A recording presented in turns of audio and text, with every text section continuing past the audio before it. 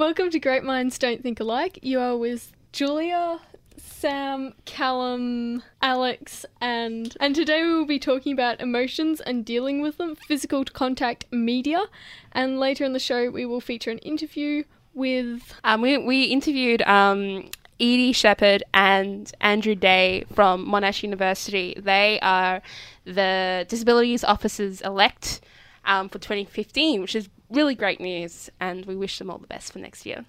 Awesome. You can also like us on Facebook at www.facebook.com/greatmindsonsyn, and you can follow us on Twitter at GMDTASYN. We also podcast all of our shows, plus special features like full interviews for our SYN webpage, www.syn.org.au/show/Great Minds Don't Think Alike, which is separated by hyphen. And we are going to be talking a bit about emotions and how to deal with them. So, Sam, what are your thoughts on emotions? I think with the autism spectrum there is a lot of confusion around emotion. Well, personally I think it's the same emotions as people who aren't on the spectrum, but it's felt in a different way. I think it's quite common to have the emotional extremes of emotions, both positive and negative, I think. I think we do get a bit shortchanged in that regard. Like, a lack of empathy is often the first thing people think of in their minds when they hear you're on the autism spectrum. What people really need to realise, I think, is that we do feel the same emotions. We just feel them a bit differently, and we're not quite as openly expressive about them. Would you agree with me there, Sarah? Yeah. Yeah, I think there's a big difference between like not feeling an emotion, which isn't true. I think many people can feel empathy on the autism spectrum. That's very true. And like being able to express that emotion to other people in a way which they understand. Also, I think that people might deal with certain emotional situations differently to non-autistic people. So, I mean, I think like when one of my great-grandmas died, I mean, most people just instantly cried. I was kind of more confused and kind of like dealing with like the logic behind it and like how does this work? What does this mean? So I guess I think I deal with grief differently, but at the same time, I'm just as much in grief as anyone else. Well, it's all very subjective as well. How different people use their emotions or how openly they express them. I think like to be asked like, why are you not crying more in the grieving stage? That's not really that productive because, as you say, you deal with it in your own way. Everyone was accepting that, but at the same time, it's kind of like I noticed that probably I was dealing with it differently. I guess everyone has their own different ways of dealing, and also with happy emotions. Like, I mean, I'm probably not someone who will just instantly smile. I just be like not actually going around saying, "Oh, wow, I'm happy," or "Wow, I'm amazed," but I'm kind of just feeling it, and I'm not actually expressing it. Yeah, although I do find it helps if you can kind of recognise when other people are doing that, if they're very explicit about their emotions. Like if you say something like, "You look happy," "You look tired," that can actually help you in terms of being educated on emotions. So you can kind of just store that in your memory bank for future times and know better how to respond. Like, and then copy them when you need to. Absolutely. Plus, it helps you become a bit more empathetic, so you're more appropriate in those situations. It's also a wonderful way of introducing a conversation. Like, "Hi there, you look happy today." Just takes the pressure off finding that first sentence almost. I mean, do people find it a little bit difficult, like figuring out what to do if someone else is upset sometimes? Yeah, I think that is a very difficult thing. I think it's probably where misconceptions about empathy probably come from with the autism spectrum. A lot of people I know on the spectrum, they all do have empathy, and quite often they report having too much empathy, that it gets overwhelming when someone else is distressed. And when someone on the spectrum gets overwhelmed, that often makes it more difficult to communicate. So it's not just because someone's not reacting to someone who's in distress doesn't mean they're not feeling empathy. It can mean that there's so much empathy going on. I can't know, for me, like if someone's distressed and I don't know what I'm supposed to say, make them feel better, I feel like I should say nothing at all in case I say the wrong thing. I think that's a common problem. Even in some situations, I think you don't even need to necessarily try and make them feel better. Grieving is healthy in many ways. If you've lost something, it's a lot better than just trying to move on with it, a lot less destructive. So I find people, if they are sad, they just appreciate having someone next to them to silently share in their problems, just to know that they're not isolated physically or mentally by their problems. At the same time, though, I have noticed that a lot of my friends seem to go to me for help, like if they're in a stressful situation, and a lot of my friends have also said like you were really helpful when I wasn't dealing with something, and I think at the same time like it is a little bit of a weird contradiction with that, because I probably don't do what most non-autistic people do, but at the same time I kind of let people do what they need to do. So, like, if a friend's, like, crying or upset, what I'll usually do is, like, say, okay, why don't we just go somewhere, like, a little bit less public so you can... Is that potentially, like, where having like, a less explicit emotional response can be kind of helpful? You always look a lot calmer. I feel like, if something is upset, I try to deal with it logically. If someone... Instead of just going straight to emotions, I'm kind of like, okay, I assess the situation, I assess risk, and then I... act upon that. Do people appreciate that sort of response? Is that why they come to you? Yeah, sometimes. Like, I had a situation where one of my friends was basically having a bit of a... They were feeling quite triggered about some mental health stuff that was going on, and she was in like a fairly public place, and I was kind of like, okay, why don't we just go for a walk, let you calm down, go outside where it's a little bit less claustrophobic, and then that's okay. And she was okay with that. Well, it's very interesting. So far, we've only really talked about how we help other people deal with their emotions. What I'd be interested in knowing is how everyone deals with theirs when they have some very serious emotional trauma. I suppose whenever I've been like really sad, I haven't cried in quite a while, but I don't consider myself to be insensitive or anything. I used to get very deeply emotionally invested in my hobbies. Like, after every time St Kilda would lose a match, that would just send me off into tears, essentially. I'd break down entirely.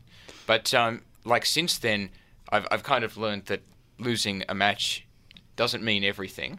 And, I don't know, I think somehow I've just managed to apply that level of emotional maturity to the rest of all my dealings. Like, I've had some relatives in the past who have gotten sick almost to a terminal stage, but like you were saying, Julia, I haven't necessarily felt too sad about that, because I've had been able to step back and take some perspective on it, and I feel that served me quite well, actually. I mean, I think what I've probably learnt is to actually talk to people if I'm upset, which is one thing I wasn't very good at. I was kind of like, okay, I'm just going to bottle up all the feels, bottle it up, which is a bit of a problem. But now I've kind of gotten to the point where if I can have the self-awareness now, if I am feeling really stressed out about something, I will talk to a friend about it. And are you girls the same, Sam and Sarah? Yeah, I would say I have like a slightly different perspective on this. Like, I think where my problem is, my difficulties is that I don't identify like how I'm feeling a lot of the time. Like, I don't really difficult, isn't pay it? attention to that. Yeah. So often things will just bottle up, and like I'm really bad with things like stress. Like, I won't notice that I'm stressed until it starts becoming physical. Like, same here. Yeah. Like, I'll get stomach pains or something, and then I'll go, eczema. Oh, maybe I'm feeling stressed. Yeah, like I'll break out in pimples and stuff. I definitely agree with that. Yeah. Like, my mum will come in and say, "You look really stressed," and I'm like, "I'm not feeling stressed." But like, looking at her hands, you got eczema everywhere. Like, oh yeah. Yeah, and then I'll be like, oh, I'm probably stressed. Maybe I should do something about it now, but... I've had, like, a lot of problems, like getting anxious, becoming disassociated with anxiety, which means everything sort of, all emotions get delayed for later on. But then, which can be good sometimes, but in the long term, once you're sort of delaying feeling emotions for quite a while, it builds up. And then it's like you can't identify where the stress is coming from anymore because it's built up for so long. And does that tend to make you more stressed when you're feeling something and you don't know why you're feeling it? Yeah, I think that is more distressing, because to talk about an emotion, you generally have to know what's causing it and get the name of the emotion right, which is something else I find difficult. Yeah. No, that's the bit that I I always struggled with, which was I couldn't pinpoint why I was feeling a certain way, and that really aggravated me because it just seems like there has to be a reason for why you feel the way that you do. Otherwise, like you have no control over your mind or something. That was very testing times for me as a teenager, I think. Just to note, because we've mainly been talking about negative emotions. What about positive emotions? What about like feeling happy and stuff, or like if you are interested in someone or interested, like how have you guys found that? I notice you laughing over there, Sarah. Well, she's obviously feeling happy. Yeah, I'm feeling happy. That's it. Just a as a physical feeling expression, happy thing. yeah. I don't know if you guys have ever been in the same situation, but I find a lot of the time, like especially like receiving gifts or like birthdays, I'm really bad at showing excitement then. Yes. Like showing that I'm interested in it. 'Cause like, oh, cool, a gift. But like, it's just like, oh, just another birthday, you know. And like everyone else is just like, oh, that's all I'm getting from you. You suck. And like, but like it's kind of like yay, but you don't know how to show it. Yeah, it's kind of Thanks, like Lyle. we'll talk about media a bit later in the show, but it's a bit like one of the episodes of The Big Bang Theory where Sheldon is I think she's Penny's Kris Kringle, and he buys like 4 different sized presents of the same thing so he can grab one of them which matches the level of appreciation that he has to show. Eventually Penny gives him this napkin signed by Leonard Nimoy, the person that plays Spock, and he brings out all 4 of them and thinks it's not enough. So he actually has to hug. So Oh no, it's not obviously- hugging. So yeah, it can be quite difficult to be able to like you. I think that's what that's you sort of what I explained was there, getting Sarah, at, yeah. because you kind of do have to show a bit of emotion, just so you know that other people know that you appreciate what they've given you. But at the same time, you have to be a bit insincere about it. Yeah, true. Yeah. Yeah, that's definitely what it feels like.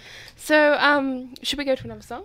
We have been speaking about some emotional problems. So, if you are dealing with stress or, really severe emotional issues, please contact Lifeline on 13 11 14.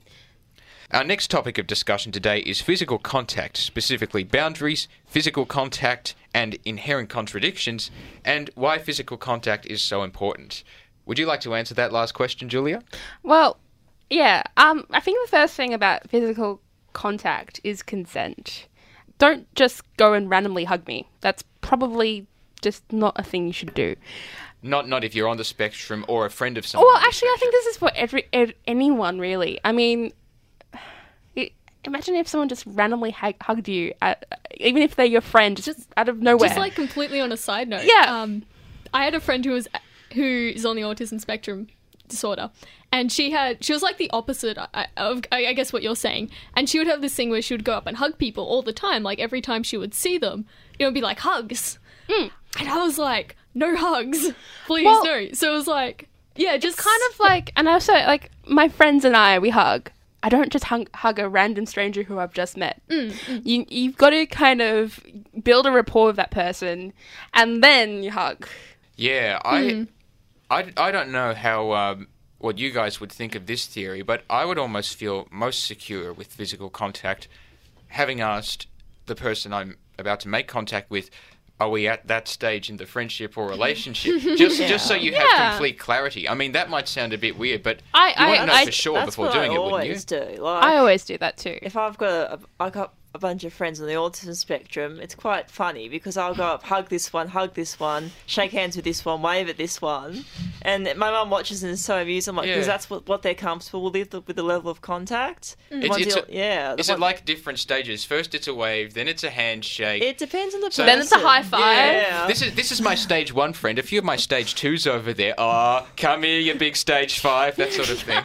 I don't think we'll get to that, but obviously that it does help to know just the different levels of greeting for the future. It depends on the person too. Like some friends I've got big hug from day one. They just wanted a hug. For other friends I'm very close to, known for a long time, but because of the tactile sensitivities, we don't hug.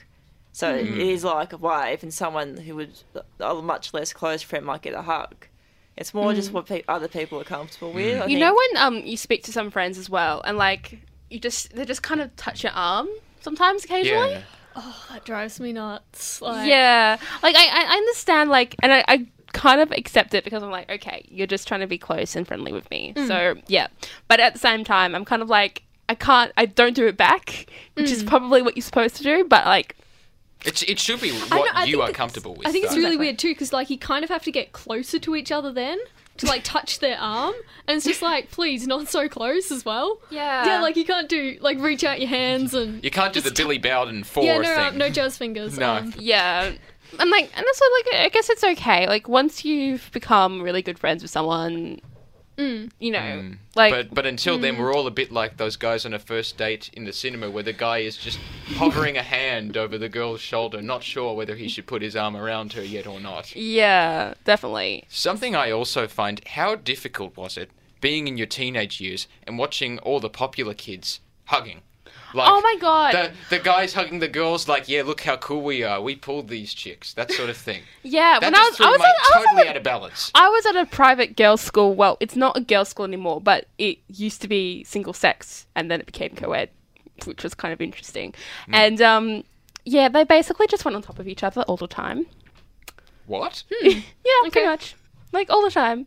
And I'm like, okay, yes, we are in a hallway, and you're hugging, and then kind of rolling down and screaming.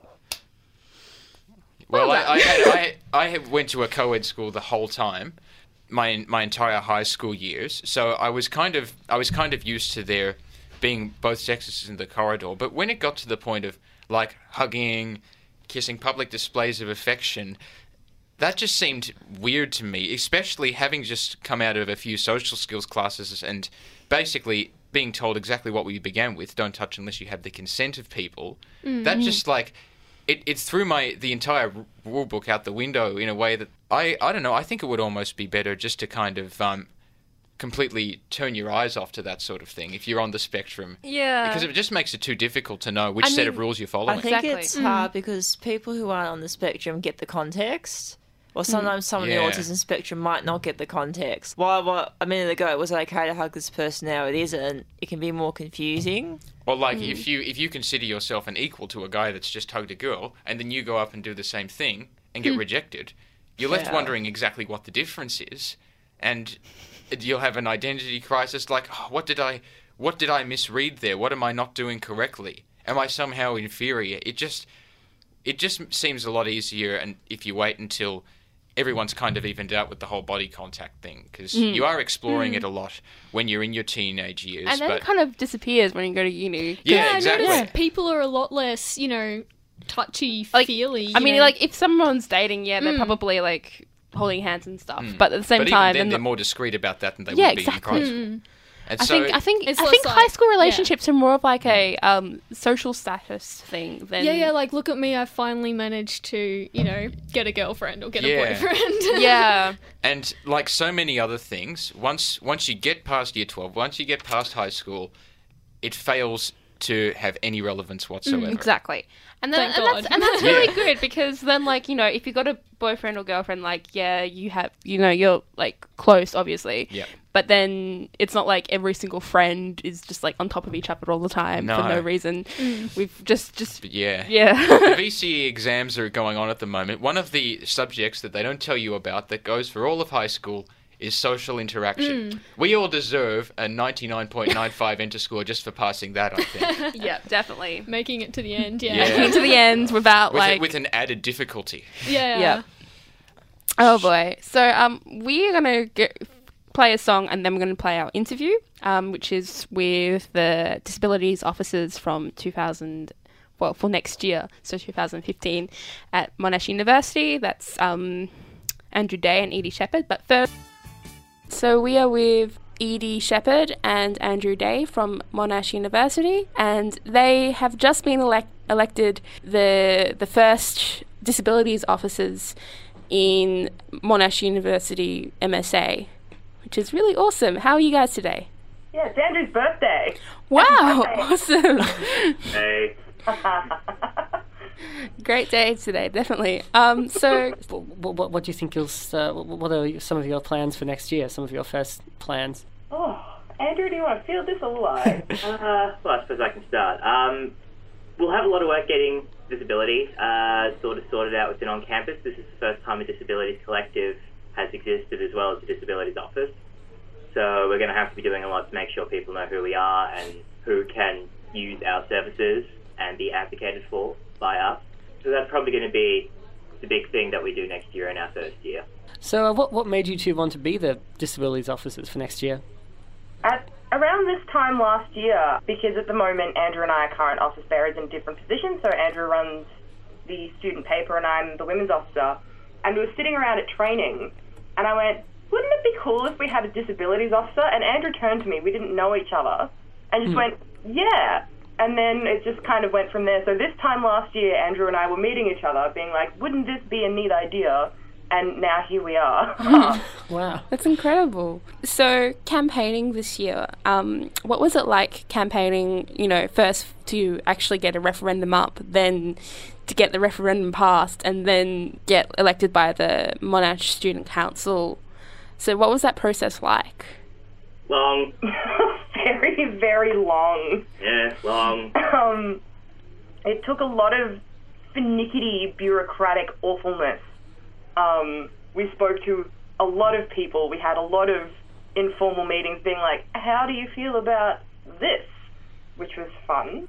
Lots of emails being bounced to and forth between lawyers, particularly on the constitutional referendum. Although I should say the people who helped us out were very nice, very helpful. Sadly, I struggle to imagine this happening any other year, but it's happened now. It kind of goes to show it really does take a village in these sort of things. Lots of not on the fly stuff. Many nice, careful planning and agenda setting, and just making sure everyone's on board with it, I suppose. So, did you get any inspiration or just ideas from people at La Trobe or Monash? Not Monash, sorry, Melbourne, to help you go about making this happen? Oh, yes. Yeah. Yeah. We had lots and lots of chats to Serena and Jess, who were this year's disabilities officers over at Melbourne.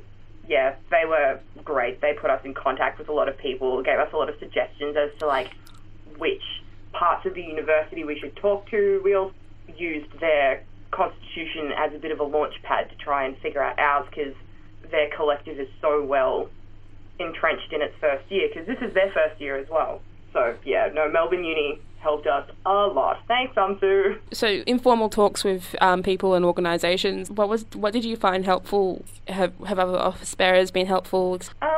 Well, we really could not have done this without the support of our executives. So that's president, treasurer, secretary. If you don't have them on board, it's pretty much a roadblock. So we were so lucky this year, because this is the first year that we've had, I guess, a fully supportive executive for this. There are people who are like, that's a nice idea in theory, but particularly Ben, who's our president, as soon as we mentioned it to him this time last year, he was like, yeah, do it. Just do it. And then we did. It was amazing, because this isn't the first time that the idea has been floated. Ben was just amazing, incredibly supportive, as well as Sinead, our treasurer. Fantastic. So how would you say disabilities are understood on the Monash University campus in general? Poorly. Reason for you guys existing, right? Yeah, more or less. Sadly, even in terms of trying to get an informal collective going on campus, we've encountered people who are sort of like, I have mental health stuff. Does that fall under sort of the disability umbrella? Or I don't really like the term, and it's kind of like, look, that's something, there is a lot of stigma around the term. I understand not wanting to closely attach yourself to it, but if anything stops you from being able to perform at university, that doesn't stop anyone else, you would benefit from our services. So it's, just trying to get past that, and getting people past that and getting people involved has been a big difficulty. That's probably been one of the larger problems. Yeah, and even if we get down to the sort of gritty theoretical stuff, which can get really dense when you're looking at disability, critical disability theory or whatever, the general consensus of society operates under a medical model. So if you are disabled, your body is sort of picked apart and dissected, and you're defined by your impairments or whatever, whereas it's really hard to sort of convey that in the disabilities department we're trying to, I guess, promote a social model, which is in a nutshell, the idea that you know, you fall under this umbrella if you are ostracized or you are made or if your life is generally harder due to just another variation in the very wide spectrum of what a human can be. And that's a really hard thing to convey, that we're not like, you have to be in a wheelchair or you have to be diagnosed with this. Yeah. That it's a very hard thing to try and convey, particularly when, you know, the university's idea of disability is, you know, stacks and stacks of proof up to your eyeballs, like hundreds and hundreds of dollars of consultations to be able to get into the DLU and get registered and that sort of thing. It's something that is it's a massive problem, and it's a massive culture, like ingrained cultural thing. It just happens everywhere, which is really, really aggravating. Yeah. Well, we have, if you're a Monash student and you identify as disabled or a carer, we have a Facebook group for the collective now, so you can find us at MSA Disability and Carers Collective if you plug that into Facebook, so you can track us down. Otherwise, shoot us an email and we can get you in touch. So our email is monash.disabilities2015@gmail.com at the moment. That'll probably change eventually when we get our proper Monash one next year. But yeah, for the moment, if you want to be involved, find us on Facebook, shoot us an email. We would love to have as many people on board as possible.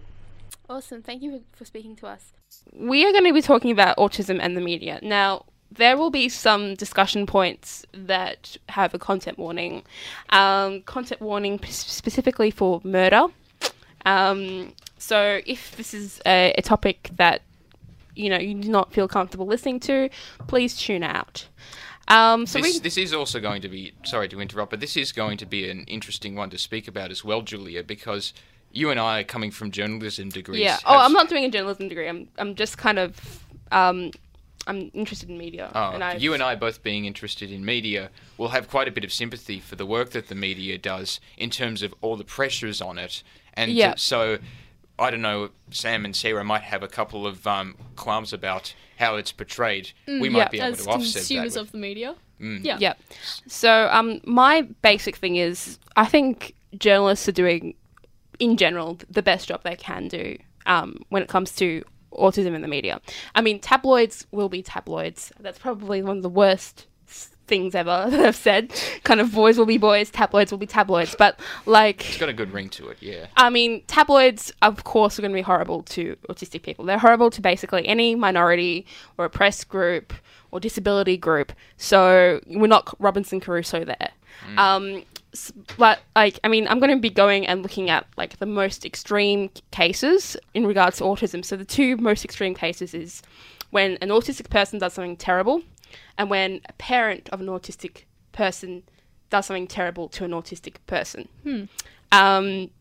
So with the Adam Lanza case, which is probably quite horrible, obviously we have a person who is on the autism spectrum doing something very, very evil. Just for some context for listeners, Adam Lanza was the man who went to Sandy Hook Primary School in Connecticut in December 2012, and, he killed over 25 people, including himself. I think the rule is don't mention autism in the headline. Never mention autism in the headline. Never mention it in the first sentence either. It's exactly. a peripheral detail mostly. It is peripheral detail. And also, it doesn't... Just because a person who has done something terrible happened to be autistic does not mean that the autism actually was the thing that made the person do the thing. So, yeah... You know, it's kind of like thinking that all Muslims are extremists because of some minority extremist group that has done something terrible. I mean, we can't paint everything from one minority on the worst person in that minority. It's interesting that you compare it to Muslim extremism, because I think in the media's portrayal of both issues, we face the same problem, and that's underrepresentation, little understanding of the condition of, like, both of the religion of Islam and of the autism spectrum. So I'm guessing, and back me up if you agree, girls, but the key to making media portrayal of or the autism spectrum more appropriate, more accurate, is better educating them. Yeah, better educating, and also actually having more people in the autism spectrum being represented in the media themselves. This is why Great Minds Don't Think Alike exists. So We're helping as much as we can, guys. this is basically why shows like this exist, because when something happens about autism, or when someone says something about autism that is completely incorrect, what you need is someone who actually has autism to verify and say, no, this actually isn't true of most of us, or this actually isn't true ever. Well, what are some examples, I don't know, Sarah, Sam, if you know some examples of where they have tried to get experts on autism in the media? Like, is that something that happens frequently, or is it just left Not off the to top of my stereotypes? head. I don't think I can't remember seen that. any time there was actually an expert in the media. I feel Sorry, really... So, go ahead. I am someone who really follows up on a lot of not very nice stories. Unfortunately, this week we are actually mourning the death of a 6-year-old autistic person in America who was killed by his mother this week, which is very upsetting. Rest in peace, London McCabe. In response to that, I can't remember the woman's name, but she is a psychologist on autism, and she said in a public statement that she is surprised that there aren't more autistic parents killing their children. And that is a very, very problematic thing to say with her authority, because it's basically victim blaming to the worst degree. What did she use to quantify that statement?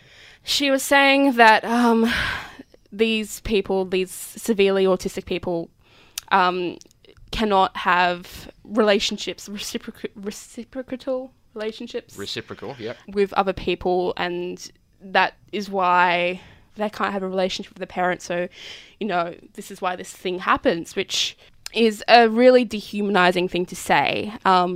It just suggests a lack of education from someone that's meant to be very well educated. Exactly. The problem is, like, someone says they're a psychologist, people in the public think, oh, they must be an expert in autism, but that's actually not true. They must know what they're talking about.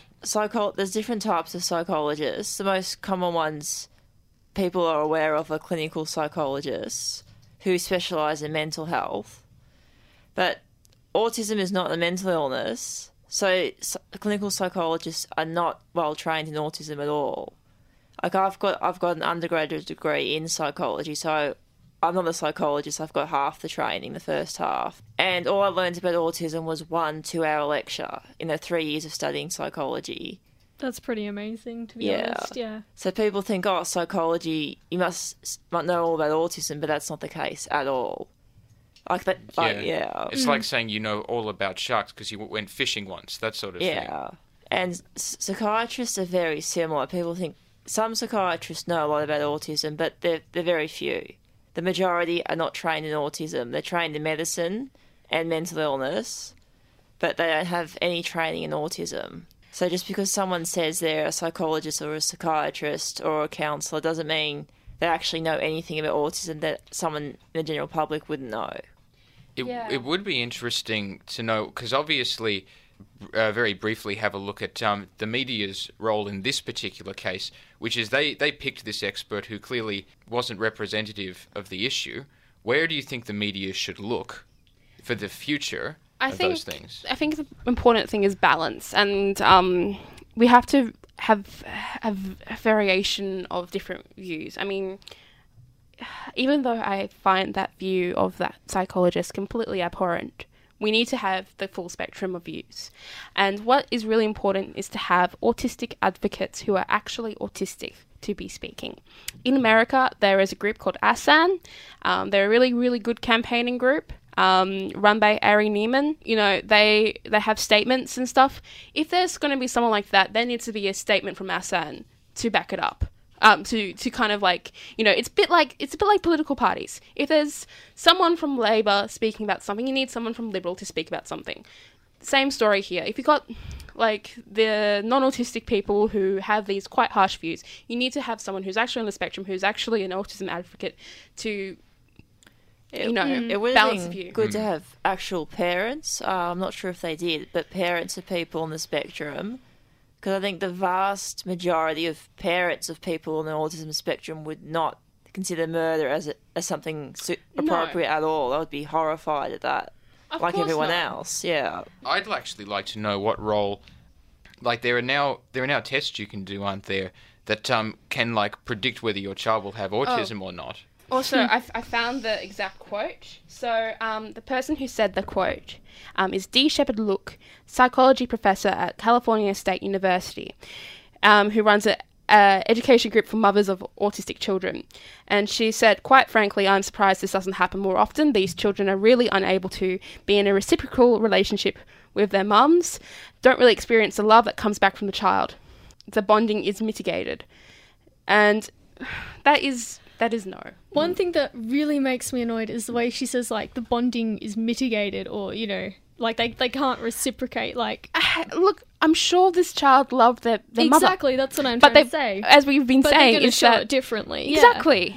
And, So I feel like putting the emphasis on, say, the child, you know, not being capable like that is just... It's entirely victim blaming, missing the point, essentially. And it's really annoying as an autistic person is when something like this happens, people are telling us to be empathetic towards the parents. Oh, the parents, they didn't have enough funding, they didn't have enough support, which is true. Which is an issue. Which is a in really itself, big issue. But this is an issue that can only be solved if people are actually speaking to autistic people. Like, if autistic people and parents of autistic people were actually working together and actually saw each other as equals and actually worked hard together, this is stuff that they could fix, rather than creating stigma and also it's kind of, if I think ASAN said a statement like this. They said in regards to the Kelly Stapleton case, you know, saying that you're going to kill your child because you aren't getting enough funding it's basically ransom. You're using a child for ransom, and you're devaluing their life because of their disability. And I mean, it is really horrible, and it's. I mean, I found out about the London McCabe story literally after I finished my last assignment of university this year. And I'm really happy, and then I saw it on my Facebook page, and I'm just like, oh, crap. Yeah. Yeah, well, let's go back to the media's role in all of this. That's we haven't done much with stereotypes, I don't know. Yeah, well, I guess stereotypes are very easy. Just coming from a Bachelor of Journalism perspective, they just make your job so much easier if you're in the media, because you don't have to put in all those extra hours of research when you have a deadline that's 3 hours away, and what you really need to do is be getting the copy right, getting the sources there. If there's an extra sentence that you don't have to give an hour to, that's just a godsend, essentially. So that's why stereotypes get used relating to people on the autism spectrum in the media, I'm pretty sure. But I think the question we want to discuss here and potentially answer is which of those stereotypes are dangerous and which might actually be helpful or which could be retained. Like, what's something that you can always see in the media relating to people on the autism spectrum that really shouldn't be there?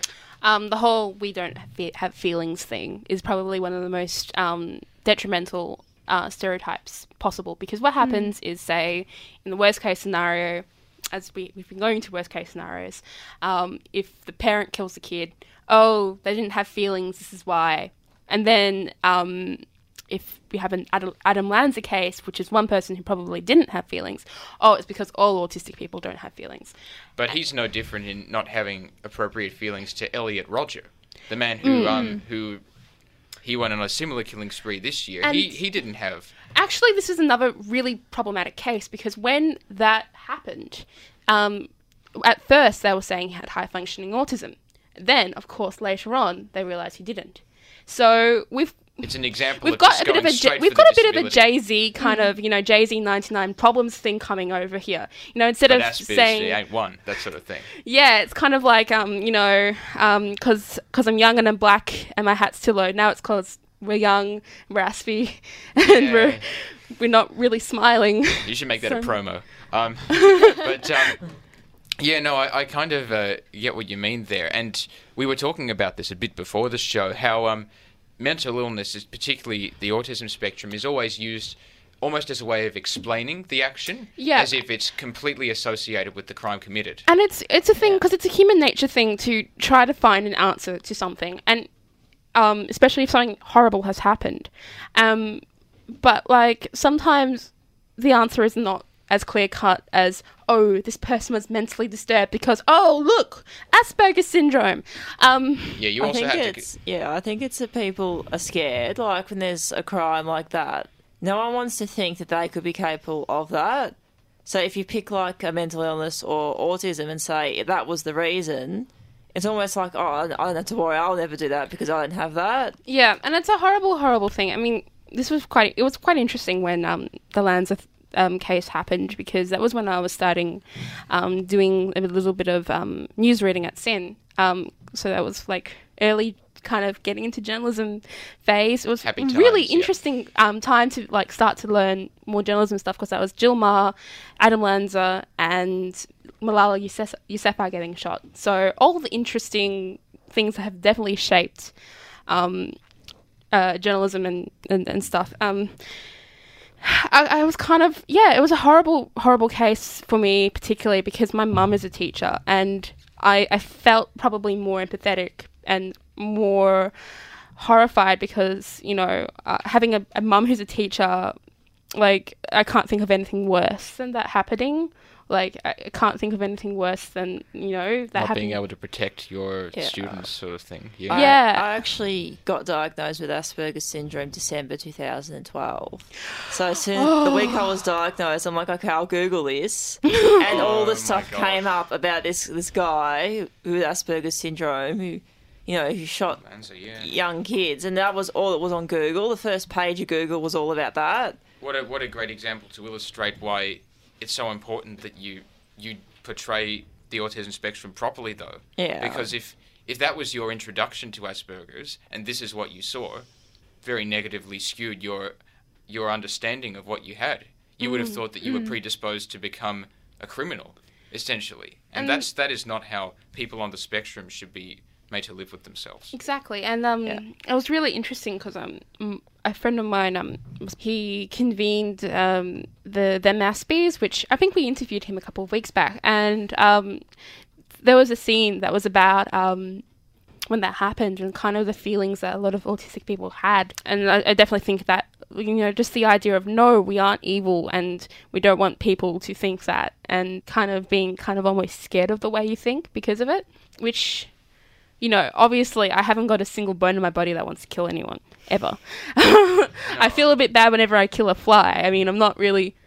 Well, the rates of murder and autism are exactly the same as murder and people who aren't on the spectrum. Exactly. Like, you can have autism, it doesn't prevent you from committing murder, but it doesn't increase the likelihood at all. Didn't but where Derek are those say statistics something? in the media?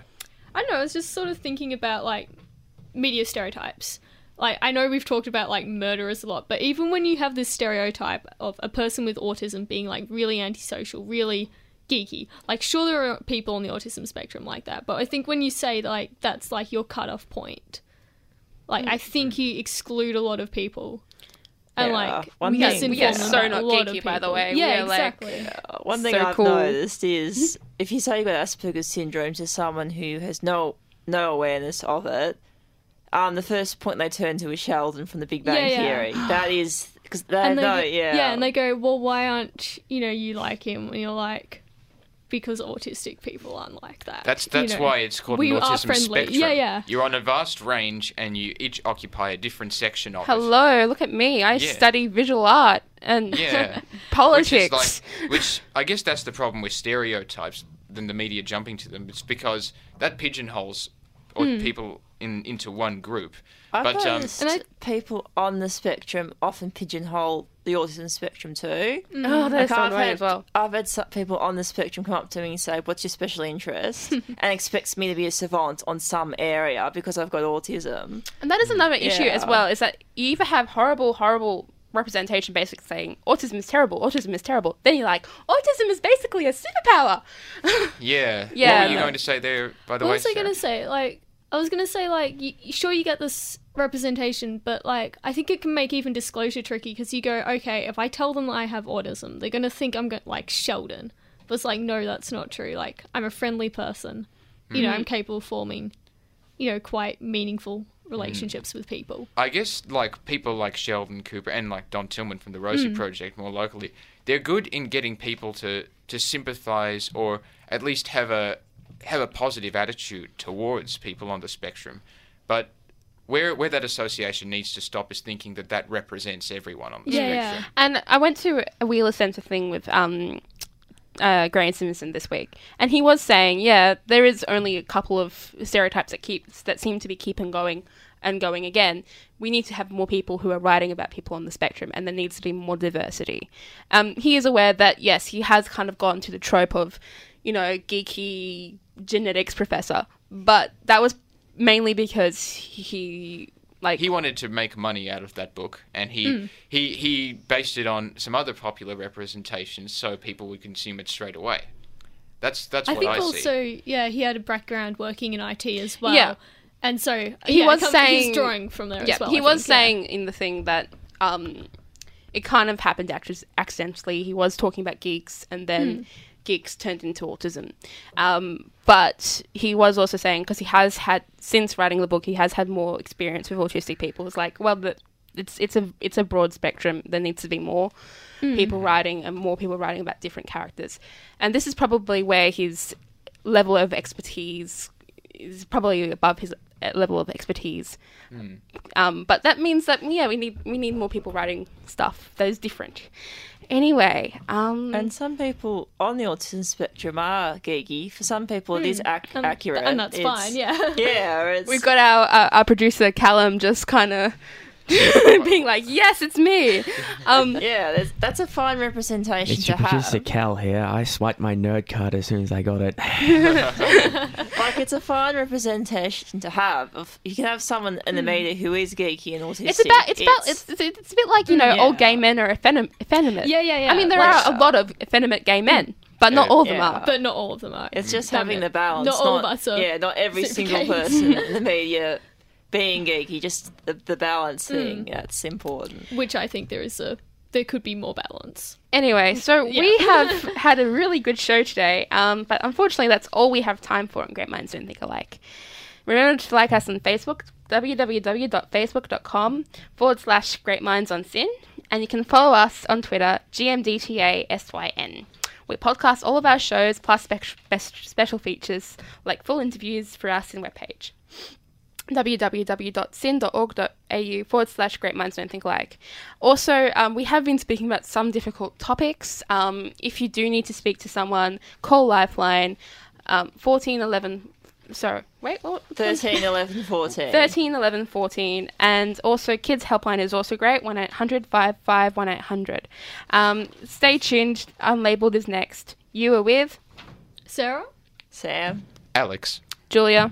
And Cal kind of in the background there. Little cameo from Cal, yeah. Thanks very much for listening to Great Minds Don't Think Alike on SYN Nation.